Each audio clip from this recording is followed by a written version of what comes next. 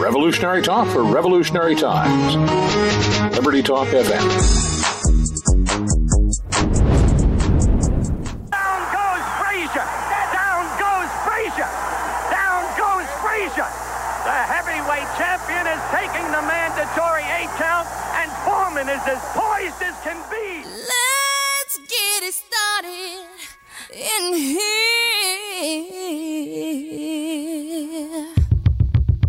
And the bass keeps running and running. 5 seconds left in the game. You believe it not? Oh, yes! In this context, there's no disrespect, so when I bust my rhyme, you break your necks. We got 5 minutes for us to disconnect. All the band is out on the field. So and break away from tradition, cause when we be out, girl, it's fully be that. Smith parks one in the right down the line. It may go. Go crazy, folks. Everybody, let's get into it. Pass comes into Jordan. Here's Michael at the foul line. A shot on Elo. Good! Let's get it started. Let's get it started in here. Let's get it started. Let's get it started in here. Let's get it started. Let's get it started in here. Let's get it started. What's up, everybody? This is the Sporting Edge, and we are coming to you this week coast to coast. My co-host is in L.A. right now. Roz, what's going on? Actually, for the time being, I'm in Arizona. I need to add a new state because we've already done the show from California. So now we're doing the show from Arizona. Arizona.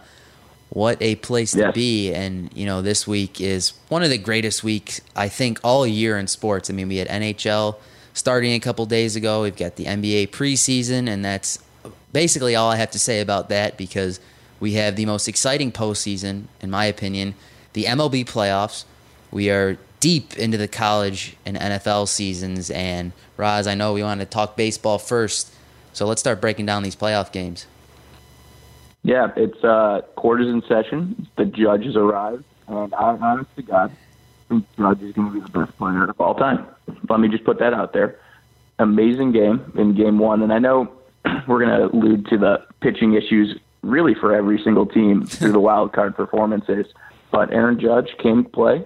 He was 2 for 4. He had 3 runs and a home run himself. So really it was an impressive outing by the New York Yankees, winning this game 8-4. You know, we have a soft spot in Xander for the Twins. It was hard to watch them lose. We propelled their success this year, bringing them to the postseason. But it's time for the Yankees to move on and take on the Indians, who got the upper hand, but we'll bring that up a little bit later. Right, so as you guys know, we record on Friday, so we are one day behind in the playoffs. But what we have seen so far is that the starting pitching in the postseason has been brutal so far. I can record one quality start, and that was from Trevor Bauer of the Indians as they shut out the Yankees in Game 1 of the ALDS on Thursday night.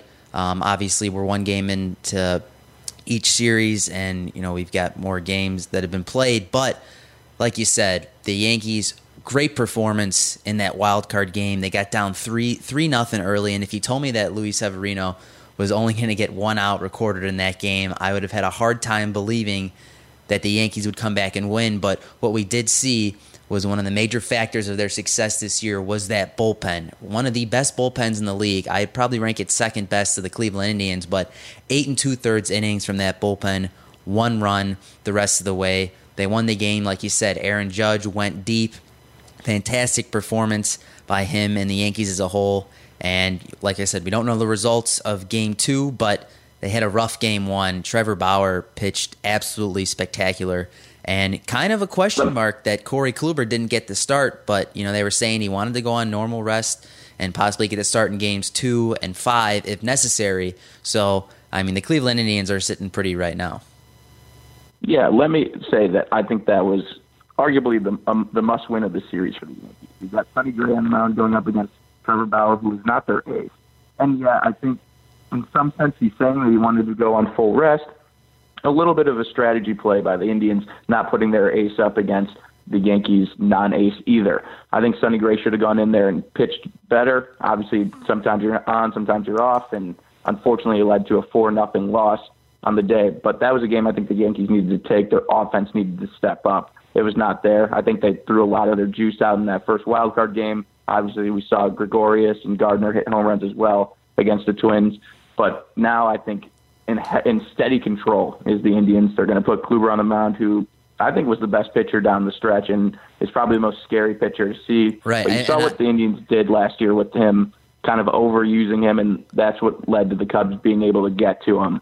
So I think they might be taking a step back from that this year. Right, and I don't disagree with what they're doing. I mean, what they did last year. I mean, they were, basically one out away from winning the World Series and in that great comeback that they had in Game 7. But Corey Kluber, I think, undoubtedly is going to win the AL Cy Young, and you've seen what the guy does in the playoffs. I mean, he almost automatic last year and carried that into this season. But I think we got to talk about the other wild card game, a crazy, crazy game, and I had Arizona on the run line, so I was sweating the entire night because they kept going back and forth, and at 6-0, I was feeling really good, and that game just went back and forth. Archie Bradley with the huge 2-run triple. They give it up. They get a couple runs back, and Nolan Arenado's at the plate when they're down 2. A crazy game, but just another great wild card game with Colorado. So you're telling me you took the Arizona run line? I did take the run line. Unbelievable. We were on opposite ends there to start the week. You said you were taking the Rockies. I was going Diamondbacks. I changed my mind as the time went by. I just felt that Arizona was just a little bit better, and like I said before, the starting pitching was bad. I mean, Zach Greinke was given a 6-0 lead and falls apart in the 4th inning. That really wasn't part of the plan, but a lot of offense, a lot of home runs, and I think this sets up. And how about your boy stepping up in that game? Just starts off with a bang. Paul Goldschmidt finally on national television in a wild card series goes yard just like he's been doing all year. It was the first time he'd been seen on TV. He is the MVP. You know what? I don't think Goldschmidt wins the MVP. I think it's going to be awfully close, but you look at the NL, you've got, Giancarlo Stanton, who hit 59 home runs. I just don't know if you can give it to anybody but him. You look at the WAR leaders. It's funny, Giancarlo Stanton was actually tied for first place in WAR with Anthony Rendon of the Washington Nationals. Now, they don't do the MVP strictly on WAR, which I think they should, because if we're talking about value, pure value to a team, I think that is the best way to measure. But besides the point, I think Chris Bryant has an outside shot. Didn't really do anything spectacular this year, but had another great year. So I think it's got to go to Stanton. But like you said, I think people lean towards the playoff teams picking a guy off one of those teams, which I think is a little bit unfair, because I think you can see a guy could bring more value to a team even if they don't make the playoffs. But that's a discussion for another time. But I think we got to start looking at these series right now. And I got a couple picks that I want to give out, but I want to start with our Cubbies. Obviously, we're one game in, and I do think they were going to win Game 1. So I'm hoping I'm right, but I do like. Let's just tell them we put our money on. We put our money. We're back in Hendricks plus 149 against Strasburg. So obviously, this game has been played, but I think the Cubs take this series mainly because, one, they've been there, they've done this before. I think the Nationals are a team, like I said, that really knows how to fold during the biggest moments, and this Cubs team, I think, has most of the momentum. And I think, 16 of their last 20 they won. Right. And a team that not many people have been talking about, and the Nationals seem to be one of those teams that always has so much pressure on them. I would say second to the Dodgers, which we will get to in a little bit. But the Nationals, I just don't see them really stepping up to the plate, so to speak.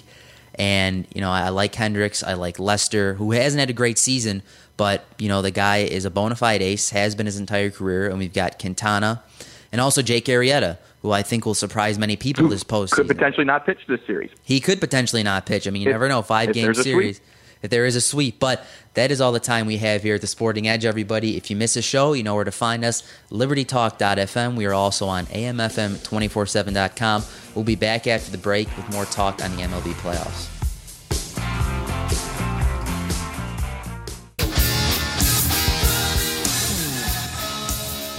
What's up, everybody? We are back, and as Andrew was saying, I'm in the desert of Arizona right now, headed up the coast to L.A., very excited to be doing the Sporting Edge on the road again. I'm trying to touch down in every state for the Sporting Edge. But in the meantime, let's go back to the Cubs, who I'm away from this weekend. It's all right because they're in Washington, D.C. anyways. I'm picking the Cubs as well. I know we're a day behind, so the Cubs hopefully have already won this game. But I think in the series, batting, what we've seen so far has been the dictator of winning these playoff games, but it's time for the pitching to come back on. And I'm more than confident with the way the Cubs were able to finish down the stretch. Their pitching has been fantastic. Hendricks, I'm glad, took the bump for Game 1, and I love the confidence they're showing in John Lester, giving him the Game 2. Arrieta hopefully is healthy enough to get back into the rotation. Maybe we'll need him for a Game 4. Maybe he'll be ready to go for the start of the next series, who is against potentially the Dodgers or the Diamondbacks. And Xander, I know before this we talked about who I might be interested in taking. I like the Diamondbacks in this series. I want to be honest with you. You know what? I completely agree. Obviously, Game 1 is in the books. I do think the Diamondbacks stole one against Clayton Kershaw and the Los Angeles Dodgers. I took them Game 1, and 265 is way too steep a line for me, even with Kershaw on the mound. But I think this Dodgers team, it's hard to break down their entire season because they were so good for the majority, probably 3/4 of the season, and were pretty brutal for the last quarter. But I just think the Dodgers are another team that really knows how to fold. They know how to pack up their tent and move on to the next season.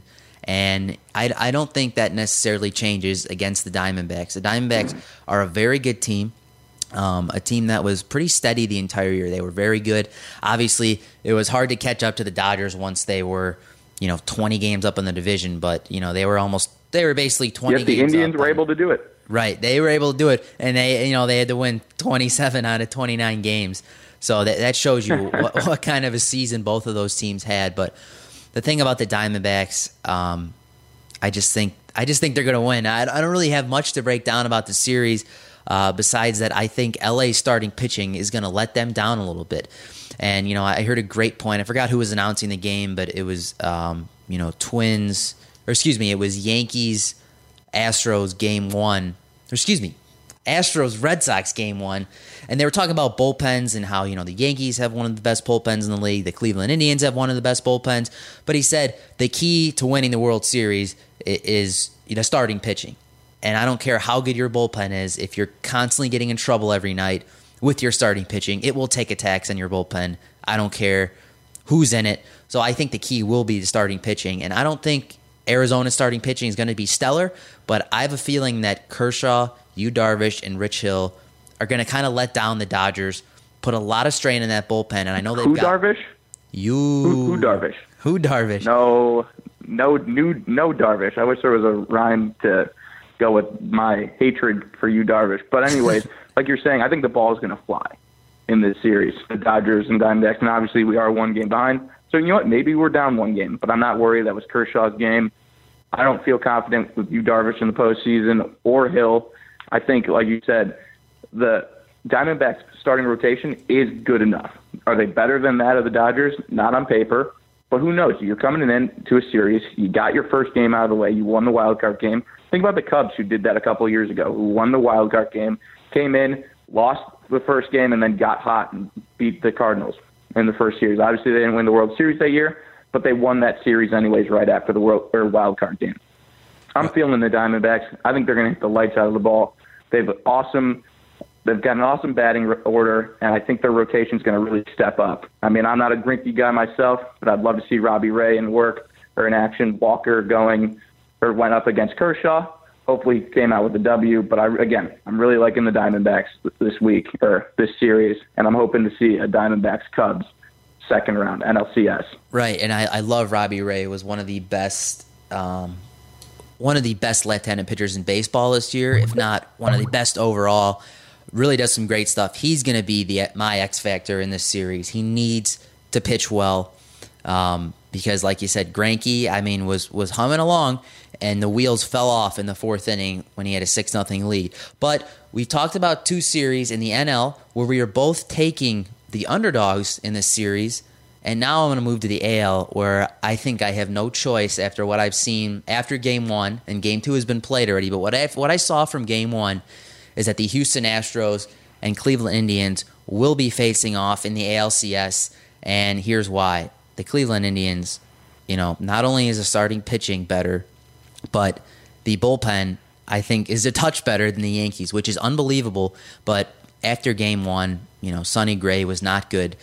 Cleveland got a win with Trevor Bauer, who some people would argue, I think, that he might be the fourth best starting pitcher on that team, but not as of late. As of late, Trevor Bauer, I think he's won like 10 out of his last 11 starts, and he's been unbelievable. Pitched a solid 6 innings for this Cleveland team. This game, 4-0, was really, could have been 10-0. It was not a close game, but I love the Cleveland Indians. They've got so many weapons in that lineup. And Jason Kipnis, a guy who's been a second baseman for his whole career in the major league, moves to center field, playing great. That's where he played in college. But Kipnis, you've got Jose Ramirez and Francisco Lindor, who both have an outside shot to win the MVP. You've got Jay Bruce, who this team has really rallied around since he came to the Cleveland Indians. What a pickup Jay Bruce was. What a pickup. I mean, Jay Bruce has been a guy his entire career who I've always thought, this is the kind of guy that you get at the deadline who is, he's been a pretty good player. He's probably 25 homers, 80 or 90 RBIs, but a lefty power bat with power to all fields that could make a team like the Cleveland Indians get them to that next step into winning a World Series, which in my opinion right now, I think the Cleveland Indians are the best team in baseball. And I'm going to say that they have a 2-0 lead because I just don't think CC Sabathia is going to take down Corey Kluber. But regardless of the fact, Cleveland Indians, most complete team in baseball in my eyes, and I would love to see them face off against the Astros in the ALCS. Are you taking the two favorites in the AL? I'm taking the 2 favorites right now, and I know that we've already seen game 1, and in a 5-game series, you win the first game. That's a huge leg up, but the Red Sox, Chris Sale, was atrocious, just serving up meatballs that I might have been able to put a bat on, and it was surprising to me. I thought the line was a little cheap. Him being a plus 130 favorite against Verlander. I know Verlander has been extremely hot, and Sale really had not been that great down the stretch, but I was completely wrong. The line actually turned out to be a little cheap for the Astros because they just dominated this game, and Jose Altuve became the 9th player in Major League history to hit 3 home runs in a playoff game and was unbelievable. Yeah, I mean, we talked about it for a while. Sales mentioned how he'd been waiting for 23 years to pitch in the postseason. It's his first time in the postseason. I think he's going to stay with this Boston team that is young, that is vibrant, that's going to have a lot of opportunities in the future. But like you said, the Astros are the Astros right now, as well as the Indians being the Indians. They're the 2 best teams, arguably, in baseball. I think the AL is dominant this year. I really don't think the Red Sox have much of a chance getting back into this, as well as the Yankees. You mentioned it. We're a game behind, but CC versus Kluber, I would have seen a line that was minus 500. I don't think CC has a shot in hell of winning that game. Again, we could be wrong. You could be listening to us on Saturday, and CC Sabathia threw a perfect game, and we're just dumbfounded. But I'm going to go with you. We took the 2 underdogs in the NL. I'm feeling the 2 favorites in the AL. I think it'll be a great matchup seeing the Astros versus the Indians. They're really 2 power teams. They've got a great offense while also having, like you said, a great starting rotation. And it could come down to the relief pitching, and that is the area the Indians will dominate in. And that does scare me going down the line in terms of if there is a rematch, Cubs-Indians, I think the Indians will be very fired up. The atmosphere will be electric. It'll be a tough World Series if we do get that rematch down the line. Is that what you're calling right now? Are we going to see another Cubs-Indians rematch in the 2017 series? Nope. No. I'm still alive. I know you have the Mets, man, but I still have my Cubs-Astros pick from the beginning of the year. I think Cubs-Astros is still very much on the table because, like I said, it could come down to pitching. Well, the Astros lineup is unbelievably challenging. Look at Altuve himself yesterday, really putting the team on the back. Bregman with a home run as well. They still got Springer, Correa, and everybody else on that lineup to just take their shots at the Indians where they can. I'm still keeping my pick as the Astros, and the Cubs will meet in the World Series. All right, so you heard it here. Roz, his original pick is still alive, Cubs-Astros. My pick is not, but I'm going to reformat. I'm going to go with Cubs-Indians, back-to-back World Series, and I'm not going to give you my winner yet because we are still in the DS. We've got a long way to go, but that is all the time we have here for the Sporting Edge, everybody. If you miss a show, you can find us on libertytalk.fm or amfm247.com, and we'll catch you after the break.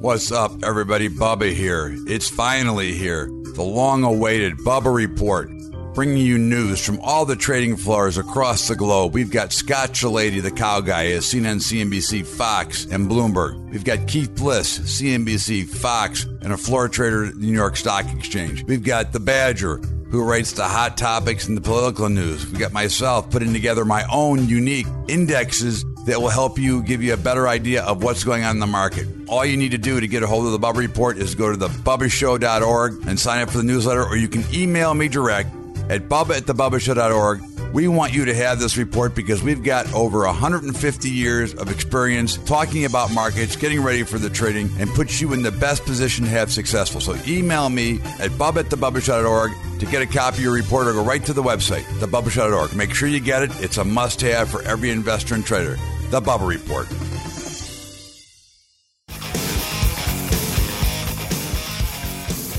What's up, everybody? We are back at the Sporting Edge, and we have some sad news. We had to put down Old Yeller this week. Tennessee is no more. No longer will they. We can't back them anymore. They will no longer be taken by the Sporting Edge after that dreadful performance against Georgia at home. Me and Roz both thought this team had some things working for them. I know that loss to Florida was extremely tough, but Josh Dormandy, atrocious. This the effort that they put out on that football field was disgraceful, and there's plenty of other words that I can't really say on the radio that I would like to call Tennessee, but we'll leave it at that. Georgia, on the other hand, I think we've got to give them a little credit. They moved to 5-0, ranked in the top 10. Dominating 5-0 so far. Dominating 5-0. Georgia was a team I liked. I took them against Notre Dame, against you. I was a Sally and didn't take them a couple weeks ago. I liked Tennessee last week. But like you said, we called them our little brother. They were adopted. So to be honest, we don't actually love them that much. We're putting them back in foster care. We're putting them back in foster care. But I like Georgia. I think they're legitimate. Now, how legitimate is legitimate in college football? Because I think there's tiers. I think they're making a name for themselves. They're building up their program once again. They're undefeated to this point and have been dominating in terms of their victories, blowing out teams. But what happens when they do play the Alabamas of the world? They're still going to have to go through Florida, and who I know you don't like, and I definitely don't like. The SEC is a challenging test. They're doing what they need to be doing so far. They're on the road this week against Vanderbilt. But Georgia definitely has been making a statement up until this point. It's only going to get harder for Georgia down the road. Right. I had the exact same thought as you. Georgia has looked great so far, and I don't want to say they've played an easy schedule because they faced off against Notre Dame. They were ranked 24 at the time. Mississippi State was ranked 17th, and Tennessee is usually a decent team. But looking at their body of work as a whole, I don't know if Mississippi State and Tennessee are good teams. Our opinions shift every week, but what we're learning from the Bulldogs and the Volunteers is that they really are not as good as we thought. And what does that mean for Georgia? I don't know. They put a beat down on both of them, but I agree with what you said. What happens when they play the likes of Florida? They're going to have to play Auburn, South Carolina. Alabama. I think will be a tough game. And I just want to see Georgia. Georgia needs to shine when the lights are the brightest, which is a thing under Mark Richt that they were never able to do.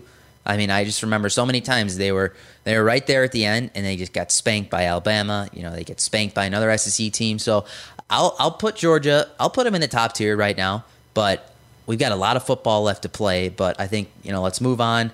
Recap a few of my other picks. Mississippi State, like I just said, garbage. Lost 49-10 to Auburn.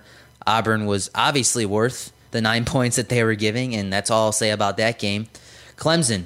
You're being tough on yourself right now. I'm being tough because I'm saving the best for last. Remember, you're 11-7, whereas I have fallen to a dreadful 9-9. Well, you could be 0-18, so things could be worse. But we were both on the Clemson train last week, and we've been on the Clemson train all year, and they have not disappointed. There's no reason not to be on this train. Number 2 in the nation right now. They've been playing some spectacular football. We said last week, -7.5 was kind of a tough line. That half point is always tough, but facing a young and inexperienced but pretty good Virginia Tech team, they came out and stomped on them 31-17. Not indicative of how these two teams played. Virginia Tech scored 14 points in the fourth quarter, but Kelly Bryant, but more specifically, this Clemson defense came out to play, and they just romped all over Virginia Tech was not a close game, and another really good showing by Clemson. Yeah, I'm all on board with this Clemson team, and I think it's time they move to the SEC. Maybe they are picking a little bit on these ACC opponents. I mean, we just saw Louisville go down to NC State, and that's nothing against NC State, but they're not a prestigious program in terms of college football. And I think that it was a great win for them at home, beating Louisville. But Louisville was really that next top-of-the-line competition in the ACC. Really, Clemson, I think, is just going to roll through their schedule the rest of the way. I know they do play South Carolina at the end, but we'll see how that all goes. I think they're on track, once again, not only to be in the playoffs, but to make the college football championship. Yeah, I would be very down for a rematch because right now, as I see it, these are the two best teams in college football. And I said I was going to save my best pick for last. And if all you were listening last Saturday, I said Washington State was not only going to cover, but they were going to win straight up against the Trojans. And they came through. Field goal with 1:40 left. They won 30-27 against Sam Darnold and USC. Luke Falk was unbelievable, played a fantastic game. Washington State wins straight up, and Sam Darnold struggled again, went 15 of 29 for 164 yards and an interception. Did run for 2 touchdowns, but I'm going to play a little devil's advocate here this week because I think Sam Darnold, I think he's still worthy of a top pick. But with three starting offensive linemen out for this USC Trojans team, I think people will realize the value of an offensive line. And when you don't have a good one, it really shows because a guy as good as Sam Darnold can get pressured in the pocket and continually face a collapsing offensive line. It's tough to win like that. But he's a poor man's third poor man's generation Brett Favre right now. Can sling the ball, can get a little rowdy, can maybe run a little bit here and there, but the interceptions are way too frequent for him to be considered a top-ranked quarterback, especially coming into this draft. The timing, the offensive line, that's fine. Some of his throws rushed, some of his throws just nowhere in the vicinity of those receivers. I'm not a Darnold guy anymore. He looks like a bust, and he's on the struggle bus. Okay. So he's in some trouble. He needs to fit. Here's what they can do, what USC always does. They take their loss, you assume they're out of the college football playoffs, and they can run the table. Yet, again, I don't think they'll be at the caliber where the committee will put them in the playoffs. That's just the new trend for USC. They always come out hot, you rank them super high in the preseason, then they lose, and then they go hot down the stretch again, only to fall short as usual. Okay. I'm not on the Sam Darnold trend. In fact, I don't think he should leave college after this year because it's been a poor showing. I wouldn't trust my franchise to start with Sam Darnold after next year. That's just my opinion. I could be a little tough. Maybe I'm a little salty with the way college football's been going in L.A. We don't have a lot of great results from Josh Rosen at UCLA, and we don't have a lot of great results from Sam Darnold at USC. It's been a tough going, Xander. That is true, but we can turn it around this week with some picks. I've got 3 picks, and I don't know how many you've got, but I'll let you start us off. I've got 3 as well. You've got 3 as well. I am going to start us off because I'm going to throw you under the bus. Okay. Because we talked about struggle buses and Sam Bust Darnold, and now I'm throwing you under the bus, all right? Okay. You loved Washington State. I did. You got on your hoopla, you're throwing your hoopla love, but me and you are going head-to-head this week, and I'm taking Washington State because you fell off their bandwagon. The bandwagon, I rode it for as long as I needed to, and like you said, I am on the other side. I'm taking Oregon plus 2.5 at home versus the Cougars. Main reason, this is Washington State's first trip on the road the entire year. Oregon is one of the toughest places to play in the entire country, and a lot of injuries for both these teams, but I think Oregon wins this game straight up, and the fairy tale that is Washington State will come to an end today. You know what? I'm not feeling you. I'm feeling the Cougars now. I think USC still is defensively a strong team, still all around a strong team, and they proved that by beating USC. Very impressive game. I know it was at home. First road game, yeah, you take your road test. Let's go. We're playing an unranked Oregon. I know they're 4-1. They go in. I think they're going to do what they did similar to USC, and that's win by double digits. So I'm all on board for Washington State this week. It is only 2.5, which I kind of like. It makes it rest easy. Really, all I'm worried about is winning the game. Of course, we could have another Kentucky, Florida debacle again where I lose by half a point. But you know what? We're gonna stay positive, and I'm gonna ride the Washington State train. And the rest of the way, me and you have the same picks. We do. And for all you who forget out there, I am the underdog maestro. So when I take an underdog, you guys better be listening. And I'm taking another one along with what Roz said. We're taking the Florida State Seminoles +3 at home versus the Miami Hurricanes. On paper, I think you could say that Miami would win this game very easily, and that is exactly why I am taking Florida State. I don't think many people are giving them a chance. This is a game they really shouldn't win, but I think they will. Both these teams, you look at them, they've done a very good job this year of protecting the ball, which is Florida State definitely needs to do that because losing their starting quarterback in the first game was not a part of the plan. But James Blackman has no interceptions through 2 games, and Malik Rozier from Miami has also been very good. Roz, you've got about 15 seconds left. Give me your breakdown of the game. Yeah, I'm going FSU. I think it's time for this young kid to step up. They're at home. Time to beat an in-state rival. As well as, I think you give them our last pick. We're taking Michigan -10 against Michigan State. Just that rivalry matchup, and the big Michigan Wolverines will come through again for us. Yep, Michigan first in the Big Ten in total yards, defense, run defense, pass defense, less than 14 points a game. There's not much not to like. I see this game playing out very similarly to the Purdue game, and John O'Korn, I think, is going to show a lot of people why he should have been the starting quarterback in the first place. But that is all the time we have here for the Sporting Edge, everybody. You miss a show, find us on libertytalk.fm, amfm247.com. We'll be back to talk the National Football League.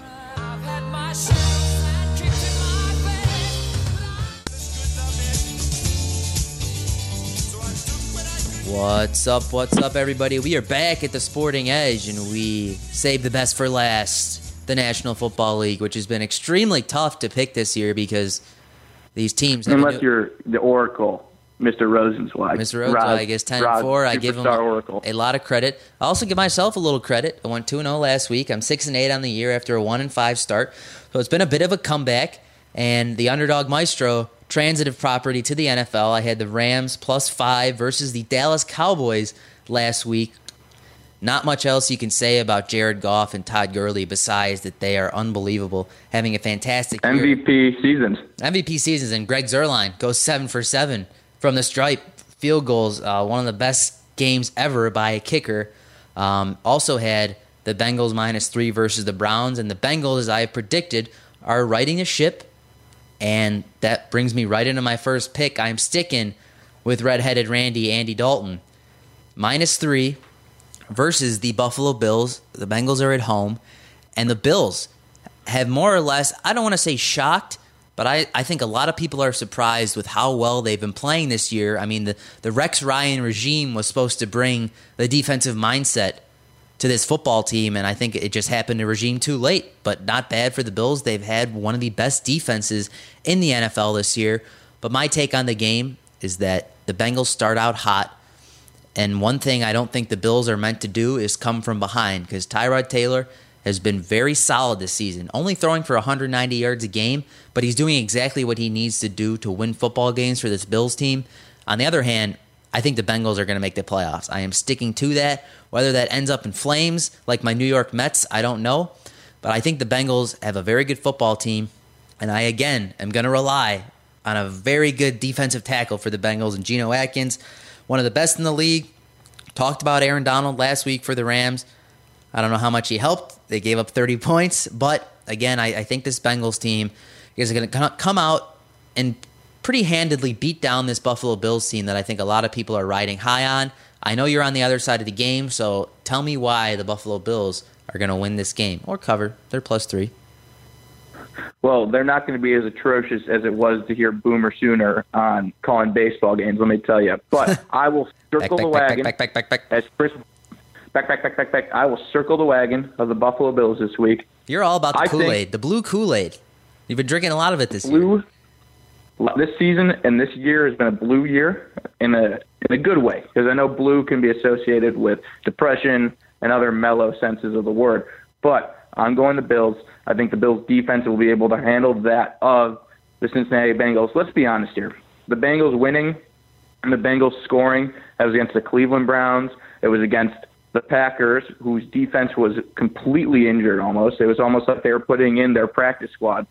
I'm not sold on Andy Dalton. Tyler Eifert's going to be out again. I know Tyler Crawford really came in, had a kind of a career game. I'm not really expecting that again. I think the defense is going to be a low-scoring affair. Okay. Let's just put it at that. Yeah, over-under is 39.5, so it is predicted to be pretty low-scoring.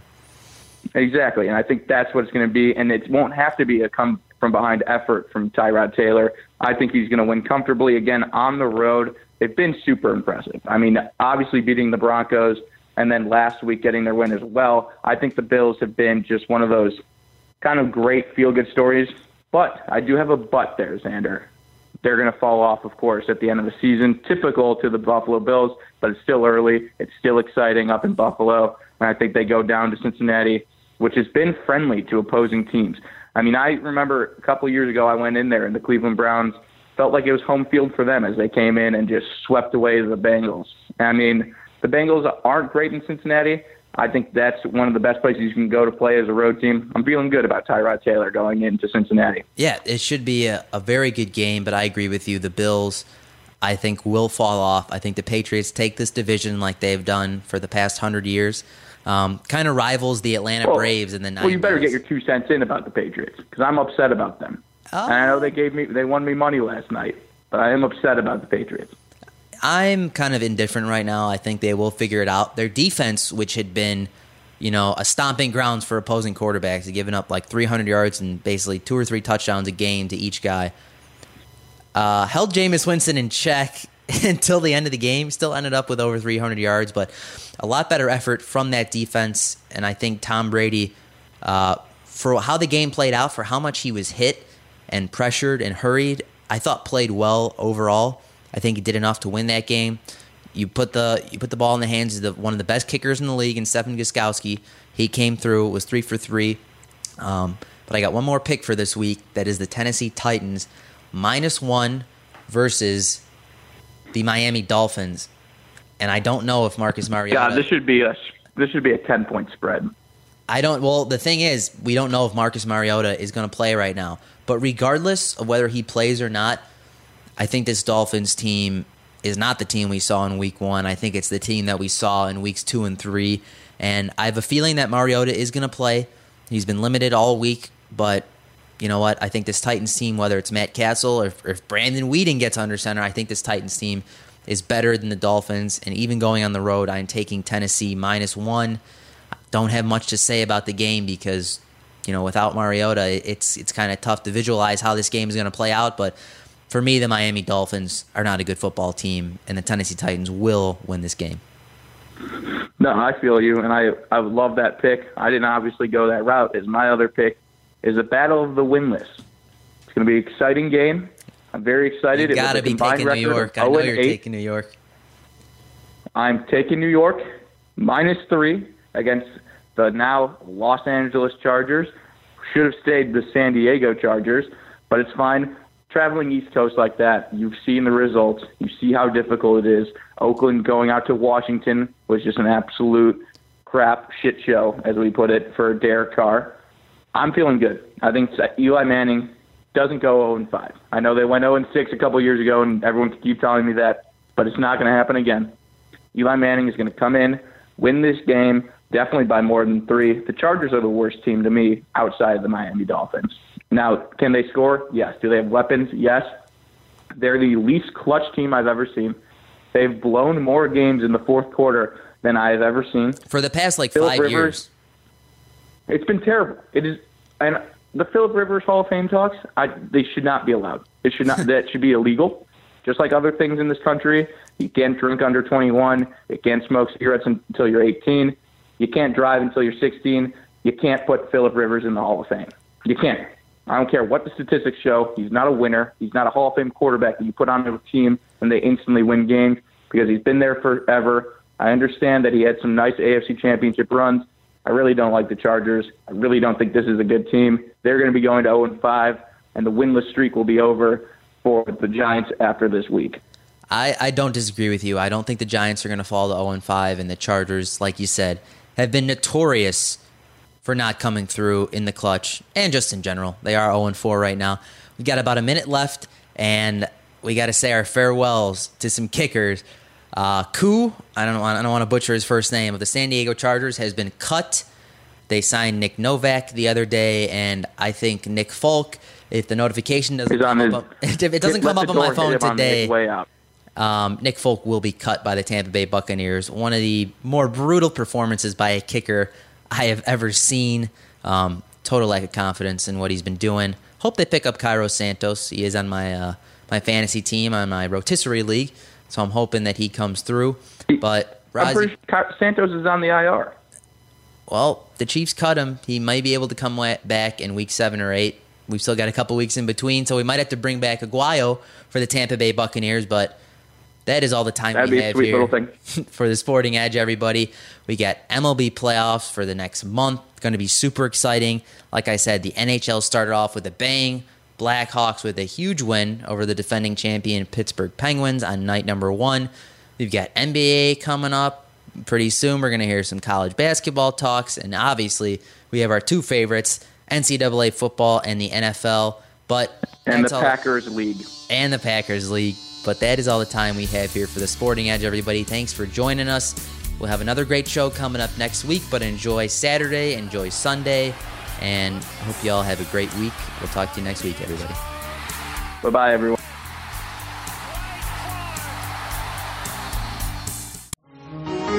Revolutionary talk for revolutionary times.